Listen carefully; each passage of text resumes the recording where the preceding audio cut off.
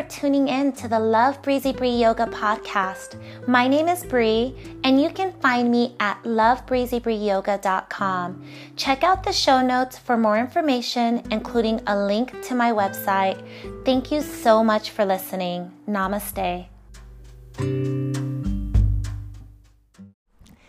Inspiration. It can come at any time from any place.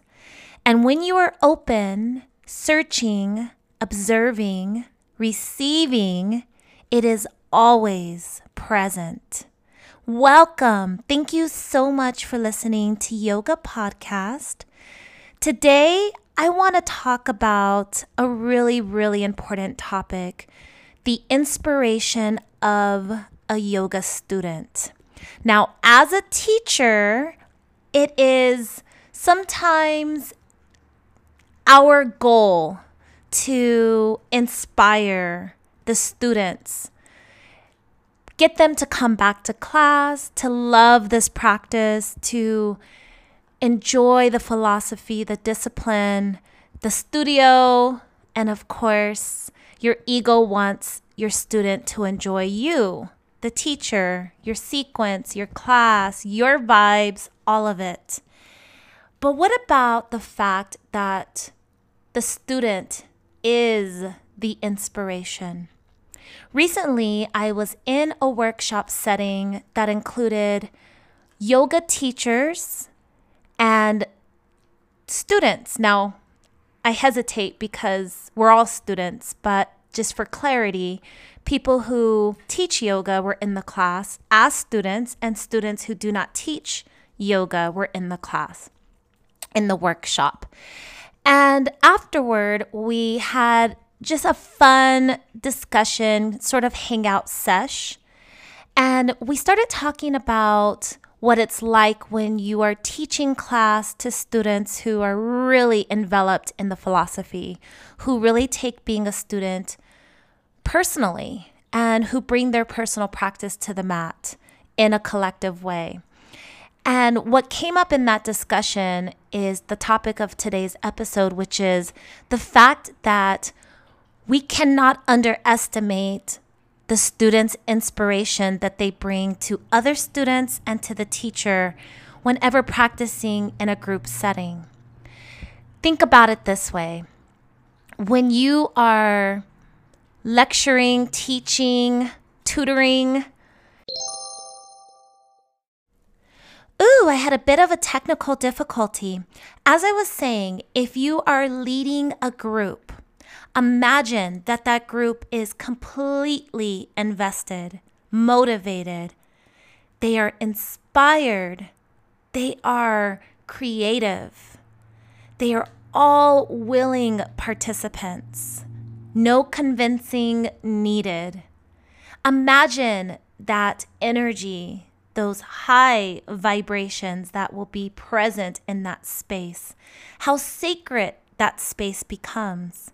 That is what it's like when you are surrounded by those of like minds, those who have strong connections to the subject that you are teaching or leading in, and who have a willingness and eagerness to learn more, who are truly students and practitioners of whatever that craft is. That is so inspiring to the leader, to the teacher. It helps to facilitate an environment that allows growth on all levels, that perpetuates this willingness to try and fail forward. Now, if you haven't heard of the concept of failing forward, it's the idea that you are able to make mistakes, that you're not so focused on the results that you miss the idea of the production. It's about being truly a craft person, being focused on getting better, as they say, counting the pennies but not worrying about the dollars adding up, as they surely will. That is exactly what it feels like when you're in a space where you really want to be. Now, this doesn't mean that you have to know or be good at it or even understand it, but that feeling of wanting to be there, to put your best foot forward, that the job of the leader, the teacher, the guide isn't to convince you of why this is something you should be interested in, but rather your interest is the inspiration, is the motivation in itself for you and for the guide. So that's how this workshop felt. And it was a different type of feeling because the topic we were all working on was really deep. Everybody was really involved and there were no skeptics. It was just this feeling of cohesiveness. And the reason why I think that this topic is so important is because we sometimes get lost in the details, especially if you are a yoga teacher or if you are a leader or a guide of any type of practice or situation. You might get caught up in the management of that scenario. Wanting to make sure that you have all of your ducks in a row, everything makes sense, everything has a purpose. You even become overly invested in the outcome, the performance of others, how well they took to whatever it is that you're facilitating, instead of realizing that it is okay to just lean in to their own personal motivation that's being brought forward to you and utilize that as like a blank canvas. Or better yet, you are that blank canvas and everybody else is the paint and the brush. There's really just a different way of acknowledging the importance of every single role in a group setting, in a team. But when we think about yoga, it's even more magnified, in my opinion. As a yoga teacher, I am always concerned about reading the room, being able to fill out what the best course of action should be, what it is that I need to focus on most based on those who are present. And as a student, what I've come to realize my thought process has started to lean itself toward is every student in a yoga class is a teacher. Watching a student who is really familiar with their body, with their sacred space, with their intentions is so inspiring as a teacher and even as a fellow student. Think about it this way. I can only imagine that each and every one of you listening has been in some scenario, rather yoga or not, where let's go back to school because most everyone has taken a class or several. You're sitting in class, your teacher's at the top of the room teaching the lesson. Of course, there's this authority that comes from that perspective that's inherent with this person facilitating the lecture.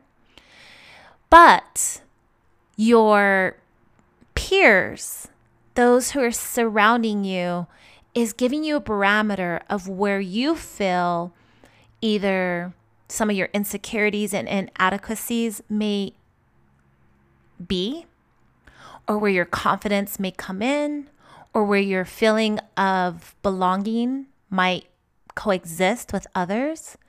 There's a lot that goes in and through our consciousness, especially in group environments. But when you've all created this sensibility of, I belong here, I understand why I'm here, I understand me, I'm just here to learn, to be the true definition of a student, to pay attention to the lesson at hand, but apply it through my lenses. The respect that you begin to feel for everyone else doing the same is exactly what we teach in yoga. That's that introspection. So back to the classroom setting. As you begin to filter through your own lens from that of the lecturer, the facilitator, the teacher, and the other students present, your peers, your teammates, coworkers, whatever title you wish to provide them, you begin to realize that if everyone's looking in desire to learn, to understand, to seek to understand more, with interest and with, I guess, just bright-eyed,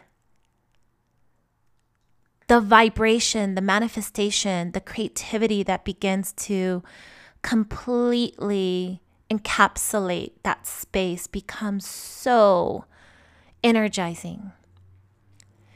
And it is a total different vibe, right? In our typical classroom settings outside of yoga, where there will be people who are disinterested and feel insecure and feel overconfident and all the different things that come up in a setting where not everyone is really there for the same reason. But when we think about yoga, that's what makes that collective practice so precious. So, why does this matter to you?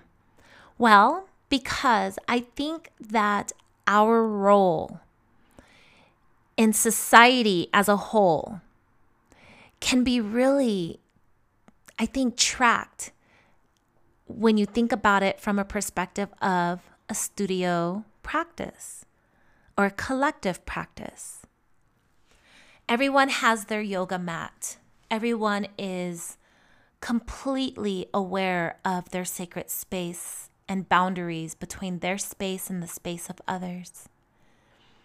Everyone is there for a reason that's similar, even if it's not exactly the same. There's this sense of wanting to connect back to self, but with others. There's an understanding that there's an element of spiritual connection. There's a need for finding our edge and challenging ourselves physically and mentally. There's compassion for self and for others. There's fun and laughter, connection, friendship. There's authority as we all are looking for guidance, trust as we trust that guidance. And there's opportunity to be able to create whatever you need at that present moment. There's options to be able to slow down, speed up, modify, advance, rest. And when we are in that type of an environment, that type of space where we really feel sacred and appreciate it from self and then through and to others, we really allow ourselves to present in a way that I think is just in its most authentic state at the time. So if your ego's really present, if you are hearing negative thoughts or you're confronted with your shadow side, that's going to get louder and louder and louder until you acknowledge it. And then you're given the option to let it go, to replace it with something that's more self-serving. And as you look around the room, you might find inspiration as you watch someone breathing deeply or meditating or flowing in such a beautiful, inspirational way. Someone else might be a beginner and they're just looking for grace. Others might be really confronted with their end result perfectionist selves. Others might be zoned out completely in their own world, but in such an inspiring way. The teacher, the guide, is adapting to all these different energies in the space, hopefully magnifying the best of everyone collectively. leading by example, but also being willing to learn on the go. And all of this energy is present and floating as you connect back to your own practice, as you allow yoga to meet you on the mat, and as you are inspired by those who are doing the same around you. One of the neatest things about thinking about being a student from this perspective is realizing that you have the opportunity to be not only true to yourself, but also giving grace and authority for others to do the same for themselves. Not putting all that pressure on the yoga teacher or the leader or the guide, but rather also following suit and doing the same for your own practice and helping others to appreciate theirs. You'd be surprised what it feels like as a yoga teacher to see students who are helping others or just so comfortable with their own practice that it makes other people feel less insecure about theirs. Being mindful. And as a side little anecdote, when you're teaching in a large setting, sometimes you get lost in translation. Maybe people cannot hear you enunciate or understand what you meant. So they look around the room to see, did everybody else get it? And maybe there's this student who does understand this practice or this discipline or this teacher or the pose and is able to offer some guidance, almost like an extension to the teacher. That is so amazing when you see that energy, because that's what happens. So if you're taking a class in a public setting, in sacred space, in community with others, remember that how you show up to your own practice, how you allow yoga to meet you on the mat, is going to help other people identify with what they need in their practice. No, this isn't your responsibility. You don't have to be accountable. But as I mentioned at the top of the episode, you definitely can find inspiration everywhere. And so you are someone's inspiration. Maybe someone's been watching you for months go from not touching your toes to touching your toes. Or watching someone else in class be able to get crow for the first time. Or observing someone's inhales and exhalations. Maybe you are attracted to the gracefulness in a practitioner's flow.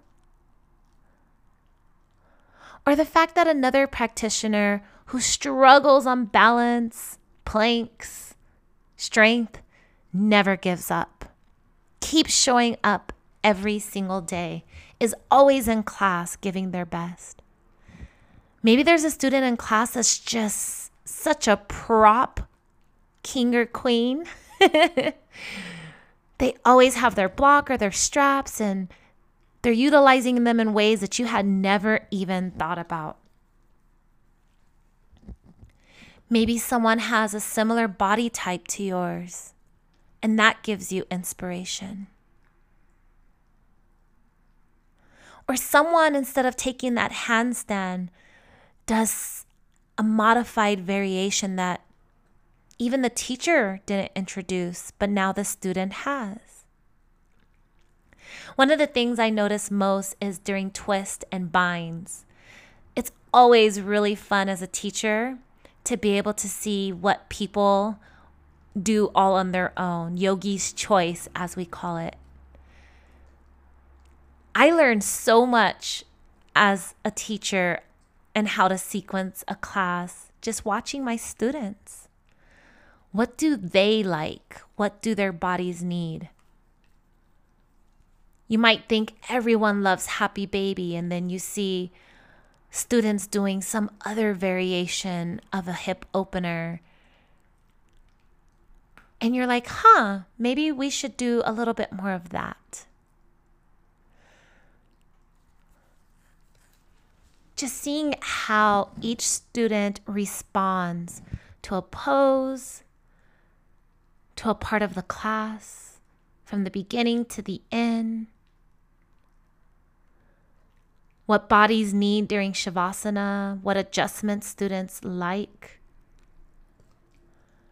All of this is inspirational. So, never forget that no matter where you're practicing and with whom you're practicing yoga, it is your personal practice. You are the teacher first and foremost of self. There's such autonomy and beauty in that thought process, that freedom of truly being able to be free-spirited in that way. Looking for guidance, but trusting yourself. Being vulnerable to the process of practicing, especially in front of others. And then acknowledging that you too are teaching and guiding and inspiring all of those around you. People who see you just show up every single day. You see them, they see you. It's almost like an unspoken accountability that's shared between two like-minded humans. Doesn't that sound amazing? Because it truly is, and that is exactly what happens. Especially in yoga, a practice that in of itself is so personal, can be done alone or with others, and can truly manifest itself in a myriad of different ways. From being a very loud, vivacious practice to a very calm, quiet, peaceful practice.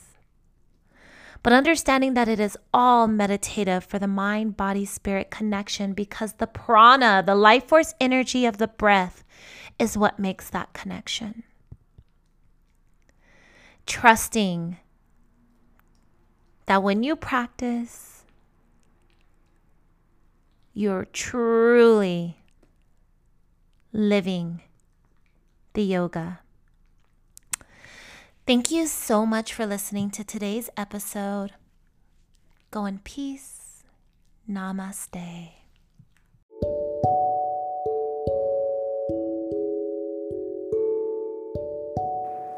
I am so honored that you are listening to the Love Breezy Bree Yoga podcast. Never miss an episode. Download the free app on iTunes, Apple Podcast, Spotify, or Stitcher. Please also rate the show with 5 stars. I would greatly appreciate that. Visit me on my website at lovebreezybreeyoga.com. I include free yoga sequences every single month. You can leave a comment or message me and we can connect. Thank you so much. Have a wonderful, wonderful personal practice. Namaste.